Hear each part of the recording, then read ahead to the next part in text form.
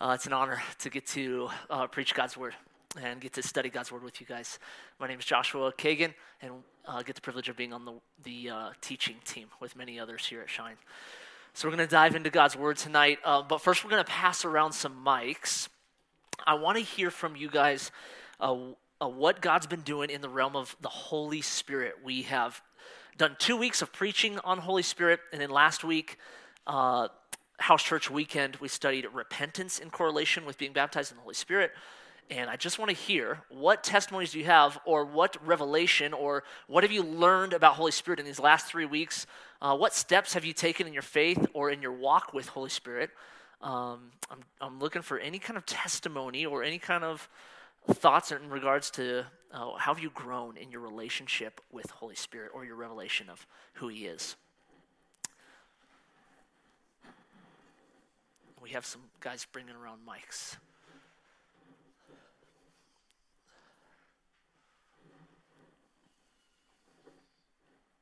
Here we go, up here.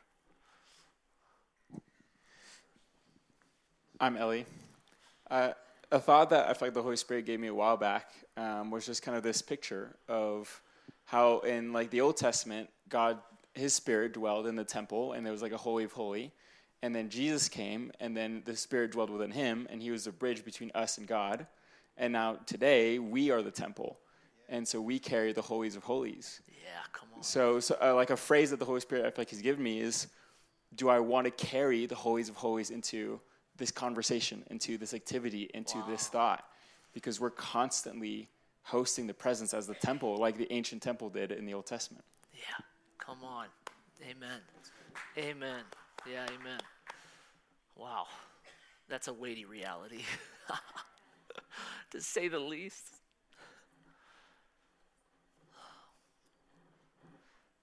Anybody else? Testimonies, new knowledge or wisdom in the Holy Spirit?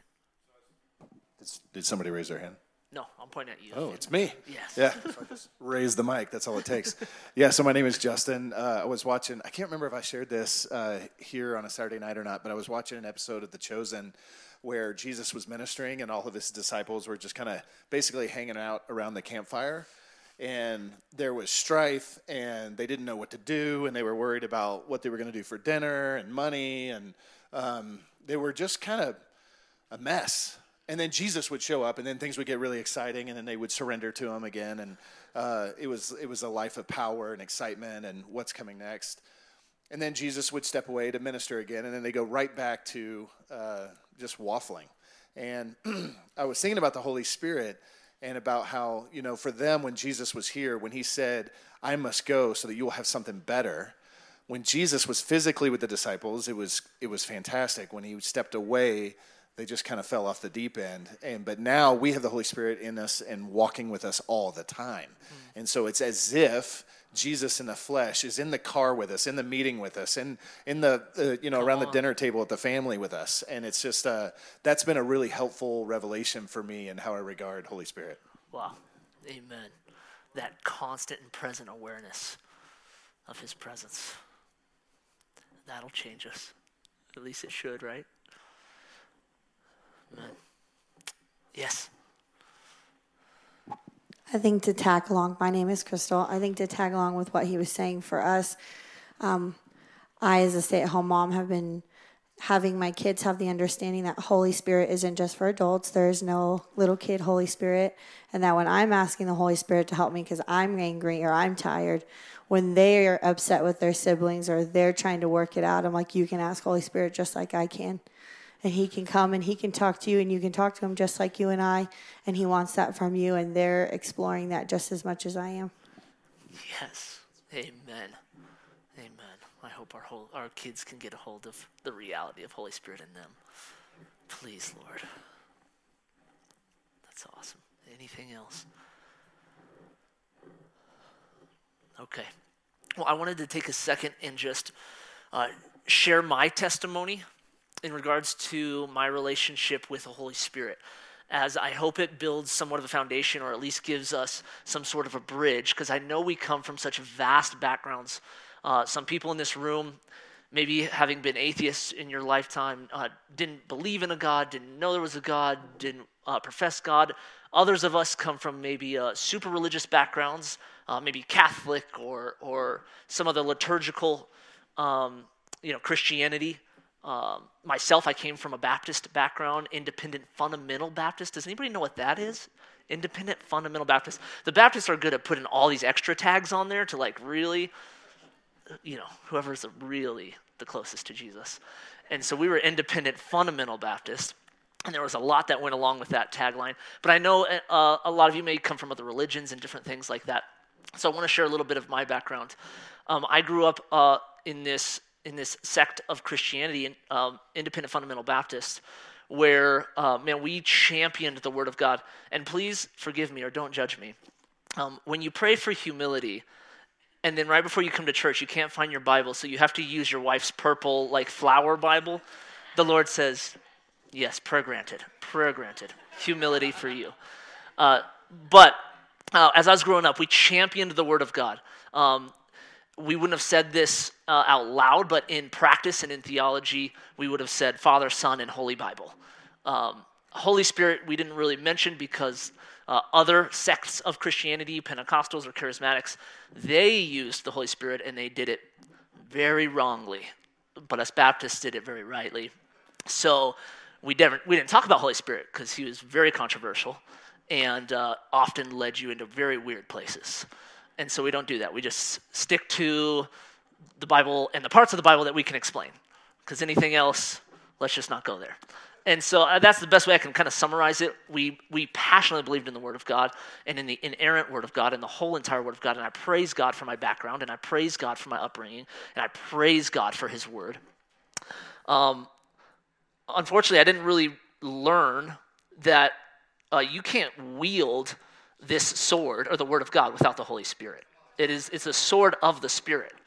And so, unfortunately, in a lot of religious backgrounds, especially Christian religious backgrounds, there can be many where you get filled with the Bible and never get filled with the Holy Spirit. And that's who Jesus wrestled with the most in his ministry. A lot of Pharisees, Sadducees, scribes, people who had this thing memorized, or at least the first 5 books or different parts of the Old Testament. They had the law memorized, the Pentateuch memorized, but they were so far from God and the revelation of God, because the revelation of God only comes by his Spirit, illuminating the Word of God. So we have to have the Word of God. We have to have his Holy Spirit. Well, I grew up in a place where we didn't believe that Holy Spirit really did anything supernatural. The Holy Spirit, we would say we believed in the Holy Spirit because it was in the Bible, but only thing he did was convict you through God's Word. That's all he did, was bring conviction through God's Word. Well, as I became a pastor later in life, probably in my mid-20s, I became a youth pastor and was youth pastor for about 6 years. And during that time, I'm reading through the Bible. I'm trying to read through the Bible almost in a different translation once a year. I can't get enough of God's Word. I love God's Word. I'm hungry for God's Word. And I'm trying to get more of his heart for me. And I couldn't compute a lot of the passages I was reading about the Holy Spirit, and especially the supernatural kind of mystical things Holy Spirit did throughout biblical history or throughout the Bible, or even the stuff that I experienced or saw. And this one time I went to a conference. Here I am, independent fundamental Baptist, and in a church that's non-denominational, in my mid-20s, around age 30 or so. I go to this conference at a church down in Colorado Springs, and to make a long story short, the pastor during the conference comes and grabs me out of the crowd of about 300 pastors, and he pulls me up on stage, and he says, "Josh, Holy Spirit told me you're going to get the gift of tongues and gift of prophecy right now."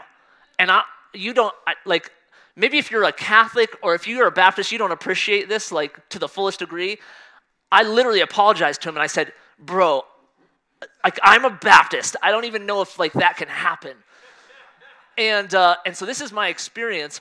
Pulls me up on stage. These guys gather around me in front of these hundreds of other pastors, and they start praying. And I'm just here to testify that God's greatest grace comes in humility and in our brokenness. And before all those guys, I fell on the floor.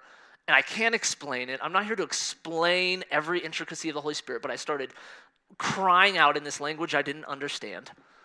And to this day, that's probably 10 years ago now, I constantly pray in what the Bible would call tongues or other languages, and it increases and encourages my spirit, like 1 Corinthians 14 says. I never was able to explain 1 Corinthians 14, but then I experienced it, and I was like, oh. And so that sometimes that's all we have is okay, fine, Holy Spirit. Like, this is hard to explain. It's hard to preach theologically sometimes. But that was my experience. And since that time, I've been having a lot of dreams, and God speaks to me through dreams. And some of you would say, man, it's really cool to get direct words from God, like a word of knowledge or these dreams or some of these little more mystical ways that God spoke all the time in the Bible through words and visions and dreams. And I've been having all these dreams for the last 10 years. And you think that's really cool, and it kind of sounds cool until you realize, like, all the people that God entrusted his word with, like, they all died because they had to preach his word and they had to share his word. And a lot of the dreams I get, I shouldn't say a lot of them, and I don't know about a majority, because a prophecy is always encouraging and consoling, and it's always there to heal and bring life to somebody through God's word, aligned with God's word. But a lot of times God has revealed to me other people's sin, and I've had to go confront that. And it's not fun, and it's not easy. But when you have a dream of somebody you love and respect, or someone in authority in a church who's in sin, it's not easy to deal with. And then all of a sudden you say, oh Lord, maybe the gift of prophet isn't as cool as I thought it was.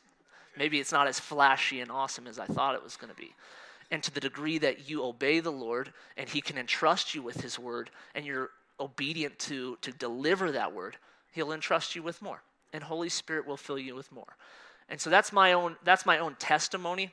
That's like some of the more kind of a little bit more mystical things of the Holy Spirit that I've encountered, and we could sit and talk through it and teach through it for a long time. And I just pray that we all come to this table with the Holy Spirit as we beg Holy Spirit to reveal himself to us with an open heart and an open mind, and not bringing our closed boxes into how God can work, because he spoke through animals, through donkeys. I mean, you look at the weird things that Holy Spirit did when he fell on Saul, and so Saul stripped down naked and started prophesying. It's like, this is weird. This is really weird. And I don't understand it. And there's a lot of really weird things. But God always has a purpose, and he always has a plan, and he will always fulfill his word. And all that he does aligns with his word. And Holy Spirit is here to magnify and glorify Jesus Christ. And he's going to do it in weird ways, and that's okay. And may we be open to that. But may we also align ourselves completely with God's word, which is the standard by which we can measure, because he says test and hold on to everything that's good and right. So not everything that's weird is of God. Lord have mercy. So we must be diligent to test with God's word by his Spirit, and his Spirit grants us discernment, because the Holy Spirit speaks to us through the intuition, through the conscience. That's where Holy Spirit speaks. Less the audible voice of God, for God is a spirit, and those who worship him must worship him in spirit and in truth. So a little bit of my background, just so you know where I'm coming from. I've experienced pretty radical things with Holy Spirit. My theology with Holy Spirit has been everywhere beautiful, and it's growing. And I pray it's growing with you guys as I'm here to learn with you guys. But we're going to dive in tonight to really, I want to go right after the heart of Holy Spirit. Like, why does he exist, and what's his primary ministry? What is the ministry of the Holy Spirit? Because some people get really infatuated with some really mystical, wild things, and I think they miss the main thing. That the Holy Spirit is just here to magnify Jesus Christ, and he's here to glorify Jesus Christ in you. Holy Spirit isn't here for you as a tool. Holy Spirit isn't here as a weapon for you to wield. He is here to fill you in such a way that you become like Christ, and you become the weapon that gets wielded. You become the weapon that becomes powerful. You become the one, the light of the earth. You become, as Paul would say, for me to live is Christ. To die is gain. This life that I live now in the flesh, I live by faith in the Son of God who loved me and gave himself for me. I no longer, he claims to literally personify Christ, to become Christ to the fullness. And that's what Holy Spirit's here to do, to illuminate Christ in you, and to make sure that everything else is dead. And so I want to go after that passage. If you'll turn with me to 2 Corinthians chapter 2. And I'm just going to preach. I'm pretty much just going to read this because Holy Spirit can do all that he wants to. Let's just pray. Father, thank you so much for your Spirit, the Spirit of knowledge, the Spirit of wisdom, the Spirit of truth, Spirit of revelation, the Spirit of holiness, Spirit of purity, Spirit of power. All that your Spirit is mentioned to be, as DJ preached a couple weeks ago, Spirit, fire, water, light, wind, anointing oil, breath. Holy Spirit, you're so beautiful and glorious and abundant and full of Christ. And we just glorify you right now. We want to magnify you, not as a part of God, but you are in fact God, Holy Spirit. You are in fact God, and we acknowledge you as such. We acknowledge you as Lord. Lord over this message, Lord over your word, Lord over our hearts. Right now, would you soften our hearts to be able to receive the fullness of all that you want to deliver, of all that you want to do in and through us, God. We just surrender right now. We just surrender to you, Holy Spirit. We love you. And we plead for your power. In Jesus' name, amen. Amen. 2 Corinthians chapter 2, we're going to start in verse 14. Verse 14. I'm using the Passion Translation tonight. I enjoy the Passion Translation. It's a fun translation because they go after the Greek and the Aramaic. If you know, the Aramaic was the spoken language of Jesus' time. And so it brings some different, fresh, like colorful revelation to the Greek. Anyway, why I like to use the Passion Translation. So if this doesn't align with your translation, we might have some scriptures up here. This is the Passion Translation on the screen. Verse 14, 2 Corinthians 2:14. God always makes his grace visible in Christ. All right? I'm going to skip really quick over to chapter 3, verse 8. You don't have to turn there, but I want to mention this. Chapter 3, verse 8 says this, "Yet how much more radiant is the new and glorious ministry of the Spirit that shines from us." All right, so we're going to be looking at the ministry of the Spirit, and that's midway through chapter 3. When Paul's writing this letter, it's not chapters, it's just a letter that he's writing to this church in Corinth. It's the second time he's written to them. If you guys have ever read the first letter that he wrote to Corinth, it wasn't pretty, but it was wild, and it was filled with a lot about the Holy Spirit. And so now he's going to really go after this church saying, hey, do you really understand the ministry of the Holy Spirit? So that's halfway through chapter 3, and we're going to get there in a little bit. But we're going to turn back to chapter 2, and we're going to look at the different ministries, the way that Holy Spirit ministers. That word ministry just means to serve. It's the word that we get for servant, or to serve tables, to wait tables. If you have a ministry, that's how you serve. That's where you serve. A deacon in a church, if you've heard the term deacon, the same word there. Diakonos, I'm not sure exactly how to pronounce it in the Greek, but just means to serve, to wait tables, to serve. Jesus said, I came to serve, not to be served. So the Holy Spirit is here to serve us as we magnify Jesus Christ, and he serves the world through us, because this is God with us. Holy Spirit, God with us. So what is he doing? What is Holy Spirit going to do? Chapter 2, verse 14.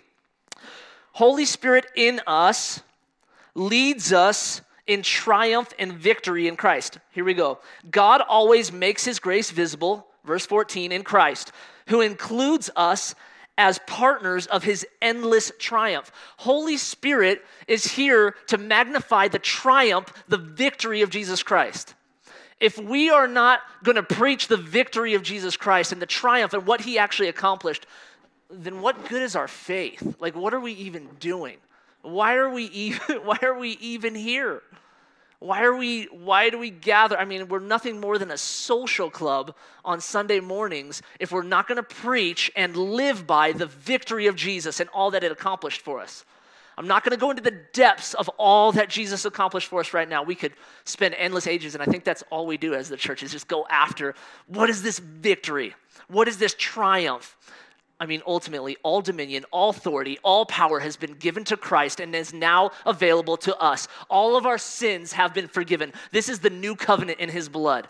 So literally, as Ellie just got done saying, we get to be like the Holy of Holies. We get to come into the Holy of Holies. We get to literally be reconciled to God and have a relationship with God, unlike anybody in world history ever got to have that privilege. We get that privilege, and now he fills us with all that God is. All that you saw Jesus Christ be as you read through the Gospels, we are.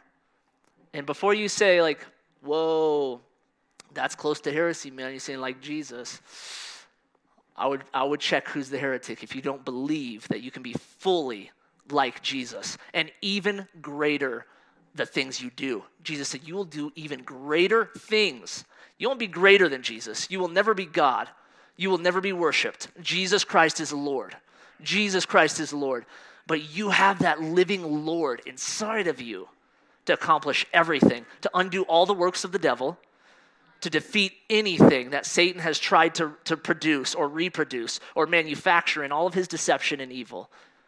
We have triumph in Christ. Holy Spirit in us leads us in triumph and victory in Christ. Let's keep going. Through our yielded lives, he spreads the fragrance of the knowledge of God everywhere we go. We have become the unmistakable aroma of the victory of the Anointed One to God, a perfume of life to those being saved, and the odor of death to those who are perishing. All right, verse 14 and 15. Through our yielded lives, he spreads the fragrance of the knowledge of God.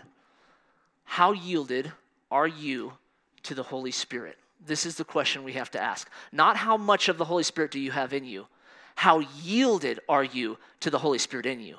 You have the Holy Spirit if you have professed Jesus Christ as Lord, and you've declared with your mouth that you believe that God raised him from the dead. You are saved. You are made new, and everything inside of you, your spirit has literally been made new. When you were first born, you were born in your trespasses and sins, dead in your trespasses and sins. When you're born again, you have brand new life in Jesus Christ, and now you have power and authority over anything that would come against Jesus Christ and his mission, and his beauty, his perfection, and his glory. And so now, he says, through our yielded lives, and so we have to ask the question, how yielded is my life to the Holy Spirit? In other words, what other things do I yield to? That's a good barometer of how yielded we are to the Holy Spirit. And he is Holy Spirit, by the way, which means his whole nature is to make you holy. The spirit of holiness, the spirit of consecration or sacredness. Literally, he's here to make you more like Christ and purify every element of your conscience, primarily your conscience, your body, soul, and spirit. That's what Holy Spirit's here to do. How yielded are you?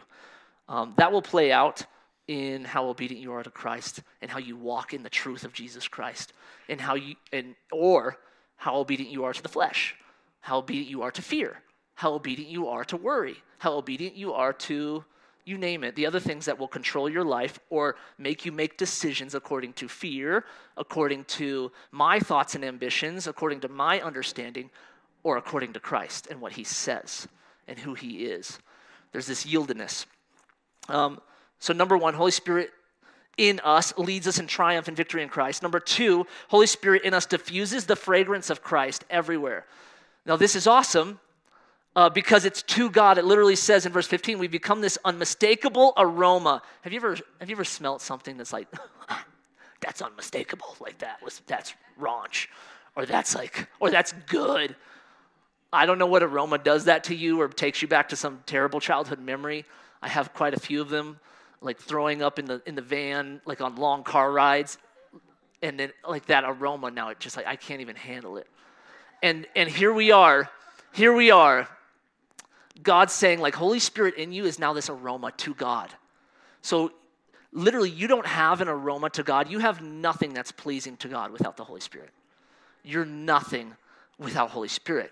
So we need Holy Spirit to create this aroma, which is in our act of obedience and in our act of sacrifice and in our act of worship and in our act of love.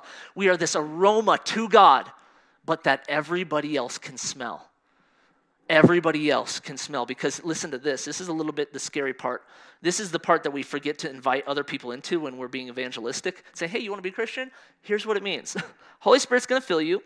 You're going to become like this perfume, and it's going to be a perfume of life to those who are being saved and an odor of death to those who are perishing. Verse 16, the unbelievers smell a deadly stench that leads to death, but believers smell a life-giving aroma that leads to abundant life. And who of us can rise to this challenge? One way, a barometer you can tell how much of the Holy Spirit he has of you is how repulsive you are to unbelievers and how beautifully life-giving you are to believers. And if you don't have that repulsive nature or that attractive nature, Holy Spirit is not yielded to in your life. If you're just kind of the middle of the road, kind of like, well, he doesn't really give me life, but he doesn't really put me off, just kind of there, just kind of like nice face, I'm telling you, you are not fully yielded to the Holy Spirit in your life. And that's hard to hear because we want to be really comfortable Christians. It feels good to just be our definition of nice to everybody. Jesus was not nice. He was kind. The Bible says he was perfectly kind. It does not say he was nice. I don't know if you've ever read Jesus' words, but I would not want to be the Pharisees in a conversation with Jesus. Because the truth about life is that it is repulsive to anything that is carrying death. And if you are a Holy Spirit-filled believer of God, you're not only going to repulse anything carrying death, you're going to repulse other so-called Christians that don't have the Holy Spirit or don't have much of the Holy Spirit. You're going to be this aroma of death to those who are going to death. And we are trying to be the light and bring everyone into the life-giving beauty of Jesus Christ, into the mercies, into the goodness of Jesus Christ, into his glory. But the reality is if you're completely filled with the Holy Spirit, and if you are yielded to Holy Spirit, you're going to be an incredible aroma of life to people who need life. They're going to come to you. Are you the person that people call when they're hurting or when they feel lifeless? Are you the person that people call when they're sad or in a dark place? That's how you know if Holy Spirit is producing life through you. When you talk with others, when you just sit with others, because the presence of God doesn't need your words. The presence of God will radiate through you. Literally, we're talking about a physical power. And when you sit with somebody and you are in the Spirit of God and they just say, wow, thanks for sitting with me, I feel better. I feel life was imparted to me. I feel peace and joy and righteousness like I never felt before, because righteousness, peace, and joy is the kingdom of heaven in the Holy Spirit. In the Holy Spirit. So do you give life, and also, are you repulsive to people going to the grave? They do not want the light. And it's sad, and we're begging in God's mercy that God's kindness will draw them into repentance and come into the light.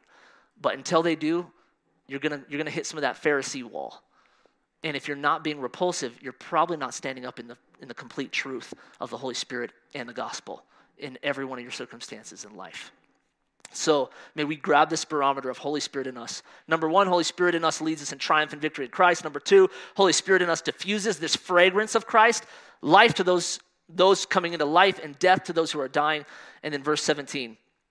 For unlike so many, we are not peddlers of God's word who water down the message. We are those sent from God with pure motives, who speak in the sight of God from our union with Christ. Holy Spirit in you cannot water down God's word. Cannot water down God's word. If you're watering down God's word, more water. If you're watering down God's word, if you can't preach verse by verse and say, this is what God says, and not apologize for it, Holy Spirit, you're not yielded to Holy Spirit in your life. He says, we're not like peddlers. We're in that word, in the Greek, means we're not like ones trying to cheat you, trying to sell you something. A lot of Christianity is just trying to sell you something sometimes so that maybe you can come and be a part of the ministry, or you can come give donations, or you can kind of feel better about yourself. And a lot of churches have turned to the group therapy session instead of hey, here's how you yield to God in your life and experience the fullness of Christ's life in you. And it hurts, and I'm not peddling this gospel. I'm going to tell you the word of God and what it says, because that's all I have, and this is our authority in Jesus Christ.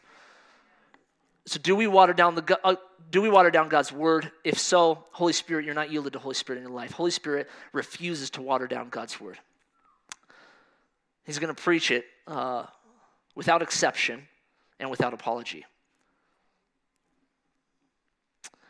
We are those, the end of verse 17, we are those sent from God with pure motives. With pure motives. Holy Spirit in us purifies our motives. Now, not only are we preaching God's word, now we're not only just an aroma to everybody and primarily to God, a sweet-smelling savor, he says, but now he purifies our motives. Holy Spirit will purify your motives. This is a growing as we yield to the Holy Spirit, because he will test your motives. Okay, great, you preached my word. You preached it boldly. You preached every jot and tittle. You went after it. You were this aroma, but what was your motive in that? Was it to just glorify Jesus Christ? Was it just to be yielded to the Holy Spirit? Was it just out of love? Because 1 Corinthians 13 says, I don't care if you give your life to be burned and give away all your possessions for the name of Jesus. If you don't do it in love, you are nothing. That's not an easy word. Oh, no, you didn't hear me. If you don't do it in love, it's not that you got a B- in what you're doing. It's not that you got a C+. You got a 0.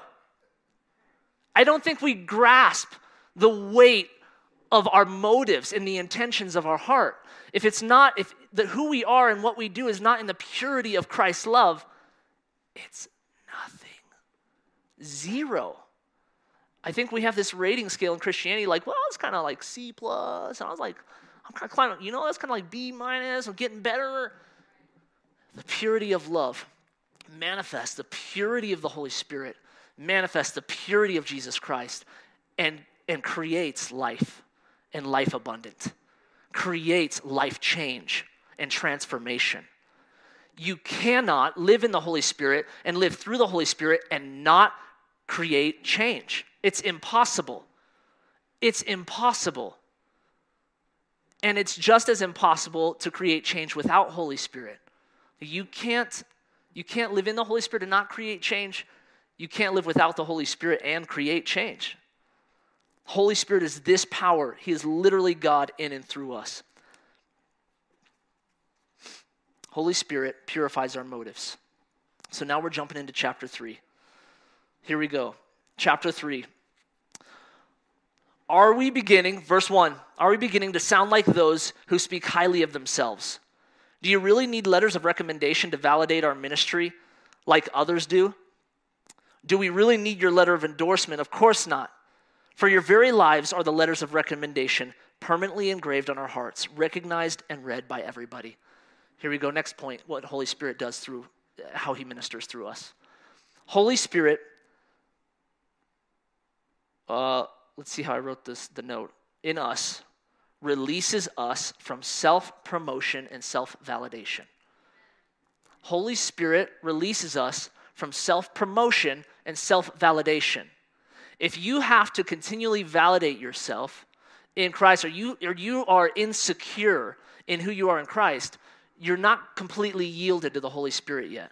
If you have to promote yourself as like, hey, no, really, I'm this awesome. And you have to try to sell yourself as this awesome. In ministry, I don't care what it is. In business, I would say in any industry in life. Then you're probably, first of all, not that awesome. I'm sorry to say it. Because Holy Spirit won't need that to produce power and authority through you. People will know that you are different and will know that you bring something to the table that nobody else does. And I'm not saying that we're perfect in that. I'm not saying we're always perfectly yielded, and that is by God's grace. Our goal is to be perfectly yielded to the Holy Spirit so that literally He will be in the fruit of all that we do and say will produce so much fruit that the invitations will come. Other people will validate you in your ministry. Other things will validate you in your ministry, will validate you in your work. I hate can I just speak to business owners? I used to own a construction company. If you're going to put the little fishy on the back of your van or your truck, and you're going to say, I'm a Christian in Christ, Holy Spirit-filled construction worker, then by God, you better be the greatest electrician that's ever lived. With the most integrity and humility and character that person has ever seen or experienced. That they should feel the peace and the joy and the character of Jesus Christ when you come into that home and you tie their cables together. Because when I was working in that industry, you know the only people that everybody refused to call the number of that vehicle that they saw? They told me all the time, I would never call one of those trucks that has a little fishy on the back because I know I'm going to get taken advantage of. And I know they're going to do a crappy job. Isn't that terrible? That we think we got to promote ourselves as something that's great so people will accept us, but then we put in a half-hearted job and think that somehow Christ is glorified through this. Somehow Christ is glorified, or we deserve special treatment because we're Christian and we're saved, so call us. And I can't tell you how many stories I heard about these guys saying, hey, let's even have a prayer meeting before work. And then the business owner, after having the prayer meeting, would take advantage of and treat their employees like crap. And all the employees, they had such high turnaround, and nobody felt loved or honored or respected, and they got cheated in their paychecks and checks bounced, whatever it is. And I know hard times are hard sometimes, and I know, tough things happen, and it's not always on our character that bad things happen or that something happens with a company, but at least communicate to your guys like, hey, I don't have any more money left. I don't know. But character. Add to your faith virtue. That's like the second part in walking with the Holy Spirit. If the Holy Spirit's filling you, you don't need letters of commendation or validation or promotion. You should be filled with the fullness of Christ, and you should be the most attractive worker, minister out there, because everything you do produces life. Everything you do produces life. In him, there is no darkness. So if you're walking into an environment and you're producing darkness, any form of darkness, I don't care what it is, you are not yielded, at the very least, not yielded to the Holy Spirit. He doesn't have much of your life, or maybe you don't have Holy Spirit at all. Because Holy Spirit will give us this validation and will be our promotion. Paul is arguing this with the church of Corinth, and he's saying that pretty much other pastors had to write all these false letters saying, hey, here's our ministry. It's awesome. Here's the numbers we have. It's really cool. You're not going to need that with Holy Spirit because they're going to know. People have been touched by you and been changed, and the word's going to spread. Jesus never promoted himself. If anything, he pushed everybody away. He said, if you will not eat of my flesh and drink of my blood, then you have no part with me. And 5,000 people just left. Where's the churches where you see people getting up and saying the hard truth and not caring if 5,000 people leave? And then looking at the 12 disciples say, will you leave me too? No, because you're the only one who has life. You're the only one who has life. I don't understand everything you have to say. I can't comprehend everything you have to say. I'm diving in deep, but I know I've only experienced life with you. I've only experienced freedom with you. I've only experienced love with you. So I'm staying. I don't understand. I don't always know. I fall down a lot, but a righteous man falls 7 times, but he gets back up because Jesus and the Holy Spirit in us gives us that grace. Holy Spirit releases us from self-promotion and validation. Chapter 3, verse 3.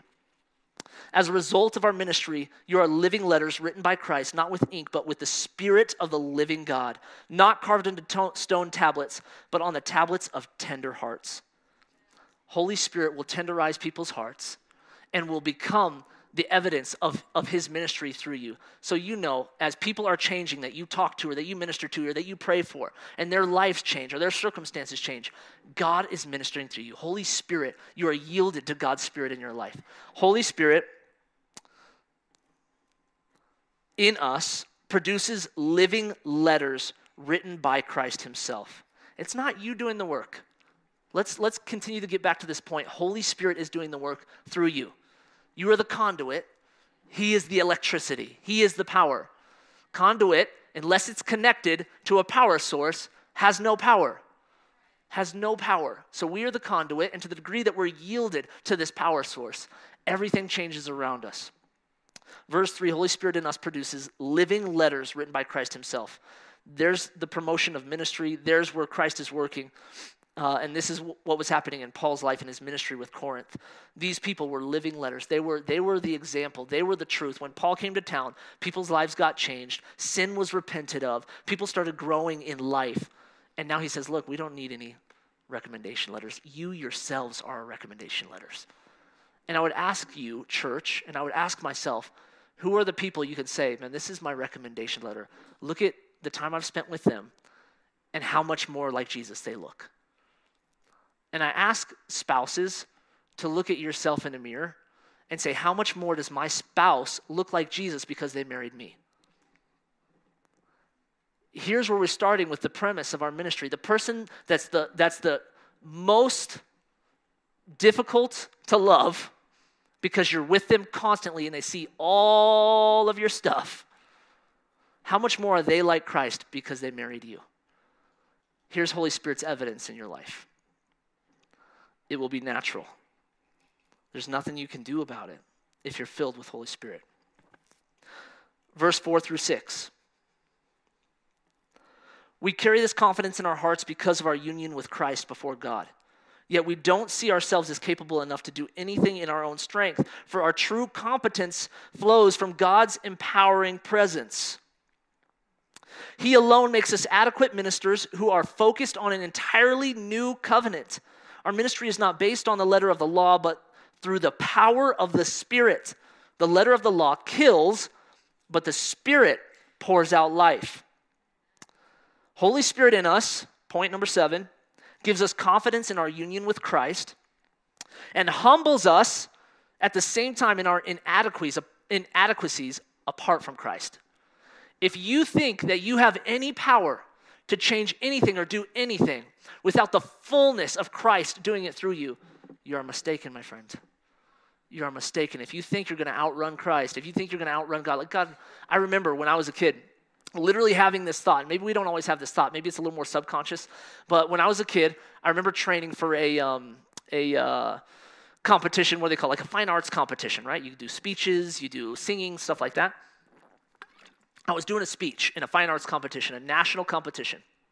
And I had gotten so far up in the competition, I won the state level, and I was going to the national competitions out in South Carolina for a speech. And I was doing a humorous interpretation. I was literally like doing a comedy speech. And I remember feeling in my heart like a little bit like, I've got this. Like, I got this. And I literally remember feeling that feeling of like, I don't think I really even need God. Like I'm really good at what I do. Like, I'm just being honest. It's not like too arrogant. It's like, I worked hard. I remember like feeling that in my conscience a little bit, like, yeah, God helps me with other things, but like, I am really good at this. And look, I've just destroyed the competition and like gold medals, blah, blah, blah, all the way to here. And then I got up right after feeling that and choosing not to pray. For one of the first times, I chose not to pray before I went into a competition. And I stood up in front of this massive crowd and I started to give my humorous interpretation of my speech. And I blanked out right in the middle and I forgot all my lines. I had memorized it. I had quoted it 1,000 times. I had won all these competitions with this speech. And I just stood there with this like light and this blank stare, and I was like, I'll like literally numb. And so humbled in that moment because I lost, and not only lost, I got like a 0. Like everybody else, right? You kind of like ranked and you got these different scores, and everybody comes together at the end of the competition like, what did you get ranked from this judge? And like I didn't finish. I didn't even finish. And I couldn't bring it back to memory. I was sitting up there trying to pull it back up. And there was nothing. It was blank. And now I look back at that, and you can choose to be mad at God. He's so loving. God is so loving. He's like, I'm going to show you how worth anything you are without me, and how capable you are without me. And how many times, and this is the scary part, is that I acknowledged it, and I knew it right away, and I was humbled, and I dropped to my knees, and I repented, and I prayed in tears, like, God, never again. What pride, how much pride and arrogance to think I can work so hard and get good at something that I don't need God. And the scary thing is that a lot of us have done that in our subconscious. We haven't even acknowledged. And we're hitting our heads against the wall and hitting our heads against the wall and hitting our heads against the wall. And things aren't working. And God's like, I'm trying to show you you can't do it without me. I need someone yielded to my spirit who acknowledges, just like Paul said, you are completely incapable and insufficient without Christ. Completely. And to the degree that you are a child of God, now this is the scarier part, because if you do get successful on your own, in arrogance and in pride, and you work hard and you get it done, it's scary to think you can get to the top and acknowledge that I don't need Christ, because that may be the reality that you don't have Christ. Because God will not allow, and sometimes he'll allow you if you have to crash or whatever ways he disciplines us as his children. He's so loving and kind and gentle and gracious.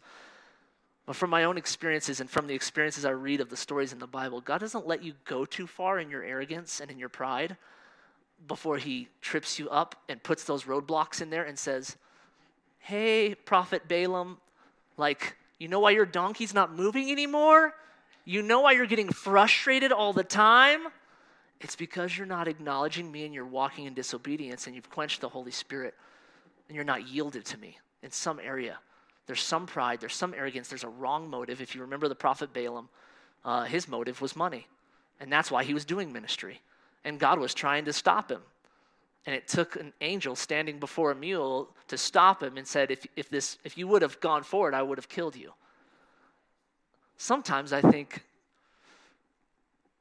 no, I'm not going to say that. Lord, have mercy. God uses unique ways to stop us, is what I'm going to say. And sometimes our greatest pain is God's greatest benevolence and grace. To say, man, if I let you keep going, you would have killed yourself. You would have killed everybody around you. You would have killed your business and your family. You would have killed all the people working for you. I can't let you keep going. You don't understand. So yieldedness to the Holy Spirit grants us humility and shows us our inadequacy apart from Christ. Verse 6. He alone makes us adequate ministers who are focused on an entirely new covenant. Our ministry is not based on the letter of the law, but through the power of the Spirit. All right? Holy Spirit, point 8. Holy Spirit in us rejects human cleverness and releases the true power to pour out life. He says we focus on this new covenant. This is not our cleverness. This is not our awesome speech. This is not your ability to be a really good evangelist and memorize an outline. This is not your ability to say a really good prayer at King Soopers when you just see somebody who's discouraged and sad. And you know because the prompting in your spirit says, I should do something about this. I should ask them. I should pray. I should see if they're okay. I should pray for their groceries. This is how the Holy Spirit yieldedness looks in our lives. But he's not looking for a perfect speech. He's not looking for a perfect outline. A Holy Spirit rejects human cleverness, but releases actual power to pour out life as we just yield to him, as we just are obedient to do whatever he asks. In this specific passage right here, he says we don't preach the old covenant. We're preaching an entirely new covenant. We're preaching that Jesus Christ is Lord, and that now you can actually have a relationship with God. Before you couldn't. You had to be the high priest, and you had to go through all the processes, and you had to yield all these animals and pay sacrifices to kind of try to pay this little bit of penance for your sin, but it wasn't ultimately covering your sin. Now, all your sin is forgiven. So just come to God. Come to God for peace, for love, for joy. I'm here to preach Jesus. You can come and receive life and life abundant, but you're only going to find it in Jesus Christ through his Holy Spirit. So he preaches this new covenant, and that's all they're preaching. They're not focusing on the old covenant, and he's going to get into a little bit more of the reasons why here. Verse 7. Even the ministry that was characterized by chiseled letters and stone tablets came with dazzling measure of glory. Right? Moses had this glory. We look at the whole Old Testament and the law that was written. There was this glory to it. Though it produced death. That's interesting. The Israelites couldn't bear to gaze on the glowing face of Moses because of the radiant splendor shining from his countenance. A glory destined to fade away. Yet how much more radiant is the new and glorious ministry of the Spirit? Whoa! if the old covenant and the old promise produced a glory in Moses when he got a hold of it, so much so that his countenance was physically glowing. His body was physically glowing, and he just said, how much more should the Holy Spirit make us even more glowing because we have this new covenant in Jesus' blood, and all sin has been covered, and it's permanent, and it's forever, and now there's nothing that we can do to keep God's love from coming in and getting us. Nothing can keep us from the love of God. So in this new covenant, it should be an even more radiant glory. And it was really rebuking to me to study this passage and think, man, I wonder if this should be almost a physical manifestation. Have you ever met somebody like who's just so in tune with Holy Spirit, their countenance just glows? Like, I don't know if it's you might say their smile is contagious or their personality is just so life-giving. I don't know what the glow is, or maybe it's physically on their face. You just see this like glory. I don't know. But Moses physically shined. Jesus physically shined, right? When he went through on the Mount of Olives. Right? When three of his disciples were with him. The transfiguration. He physically shined. Stephen, when he was giving this speech that was very filled with the Holy Spirit and bold, and then right as he was dying, he physically shined right before he died. I want to physically shine. I want to carry so purely the beauty, the innocence, the holiness of God, the love of God in me, that I physically shine.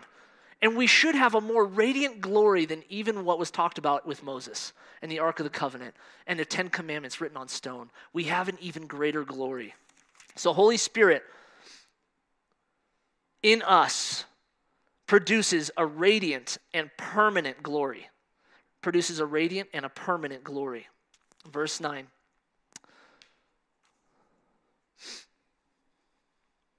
For if the former ministry of condemnation was ushered in with a measure of glory, how much more does the ministry that imparts righteousness far excel in glory?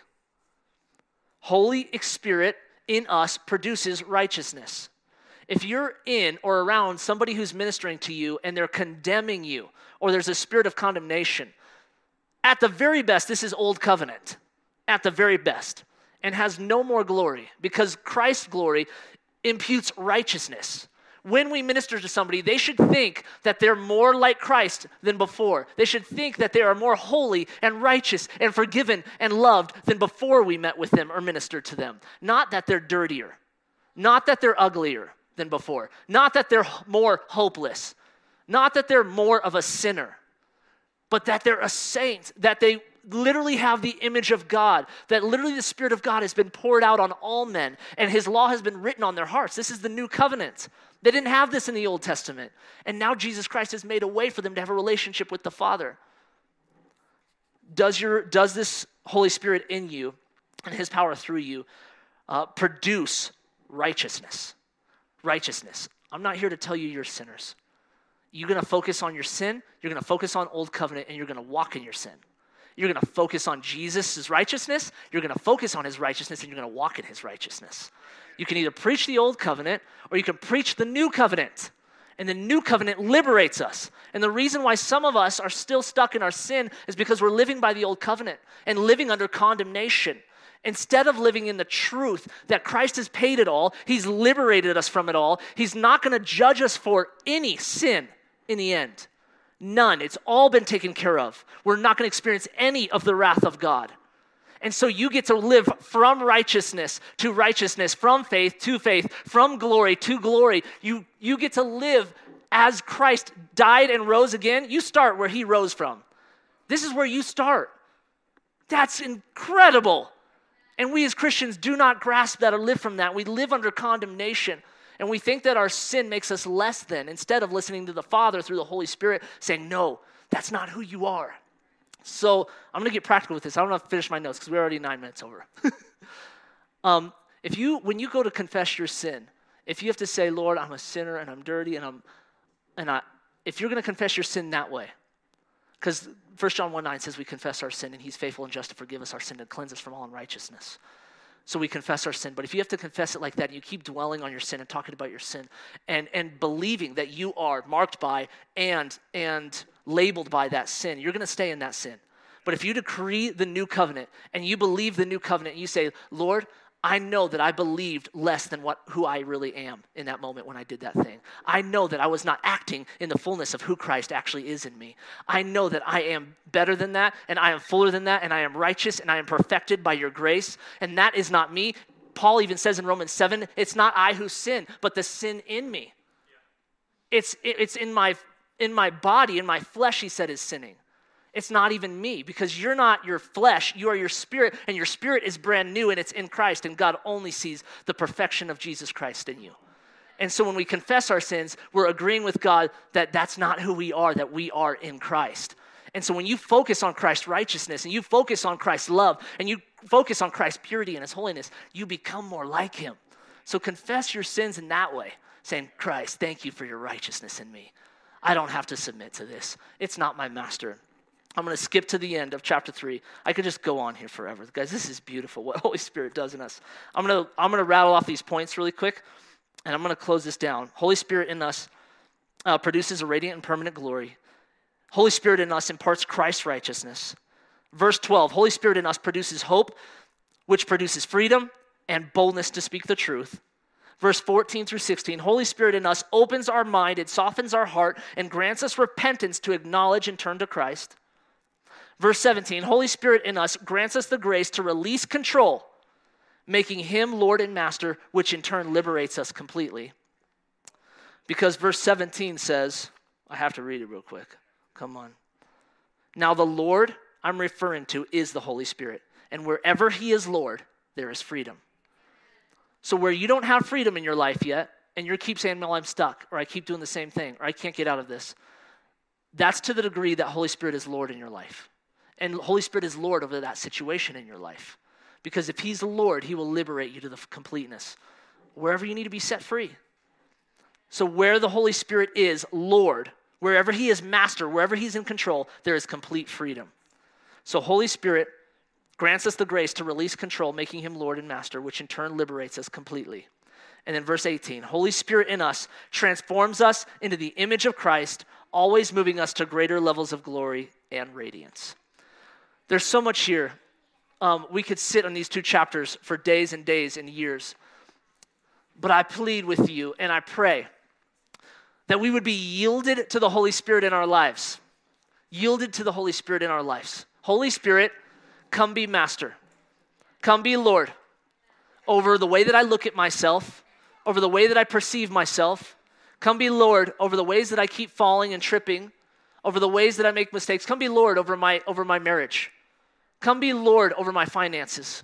Come be Lord. I yield to you in every way because you're the power that creates life. We're going to pray, and we get a really cool opportunity tonight to be a part of baptism. You know what baptism is, Peter says?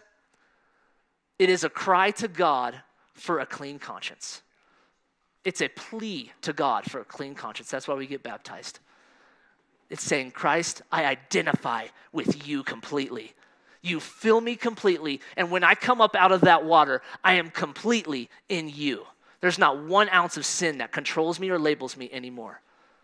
And now my conscience is completely free. I will no longer have shame or guilt. That's the cry. That's what baptism is. So let's pray that, and then let's celebrate with those getting baptized tonight. Father, thank you so much for your word. Thank you for liberating us by your Spirit. Thank you for empowering us by your Spirit to look more like Christ. Conform us into the image, the complete image of Jesus. And Father, anything that is not yielded to the image of Christ in our lives, to the power, to the authority of Christ, would you change in us? Would you transform? Would you grant your light and revelation on anything that needs to change, Lord? We yield to you, Holy Spirit. We love you. And we are so grateful that many are being baptized tonight into your kingdom, into your presence, into your Spirit, into your image, Jesus. Would you be magnified? Would you be glorified? Jesus, be exalted in our lives. And we pray this in your awesome name. Amen.